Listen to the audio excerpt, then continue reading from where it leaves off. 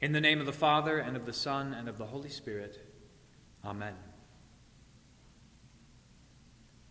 For a long time, the Church has had the tradition of going silent during the Triduum. The Triduum is the 3-day festival marking the time of Jesus' Passion. It begins on Maundy Thursday with a celebration of the Lord's Supper on the night in which Jesus was betrayed. That would have been last night. The 3 days then continue through Good Friday and most of Saturday, up to the great vigil of Easter, which was a service of watching and waiting for the sunrise of the resurrection. During the Easter vigil, at long last, the silence is broken with the Gloria and the Alleluias from which we have been fasting since Ash Wednesday.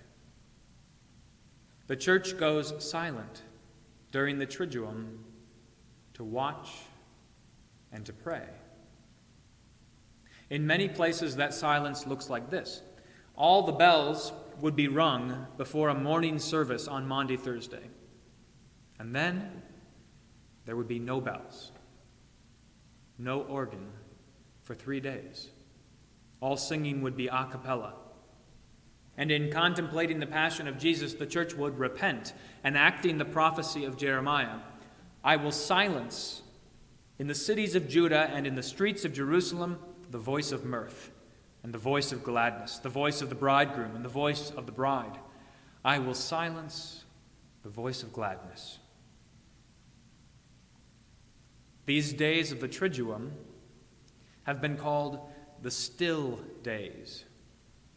Days of stillness and silence as we watch and wait. And like the citizens of Nineveh, at the voice of the prophet Jonah, the Church puts on sackcloth and fasts. The altar is stripped bare of its adornment, the paraments and the colors are removed, crosses are covered, and folks enter and leave the sanctuary in silence.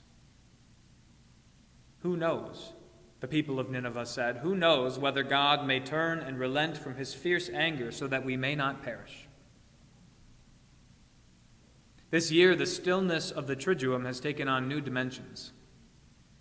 This year in which there is a silence that will continue, even through Easter, as we wait for the day when we can return to church as a congregation.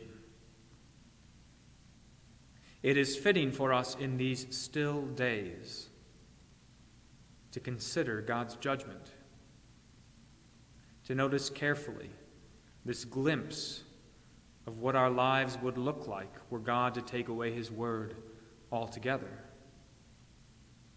It is fitting for us to repent, to turn from our neglect of God's word, to turn from our devotion to the fleeting, idolatrous things of this world, to turn towards God in sackcloth and ashes, waiting and watching in stillness for God to answer our plea for mercy.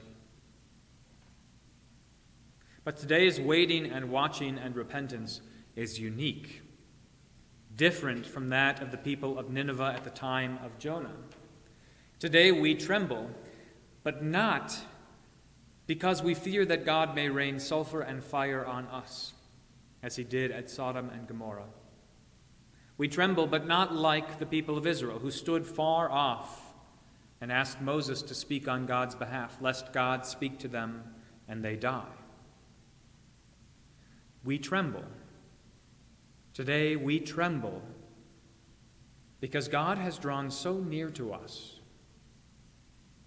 as to drink our cup of judgment for us.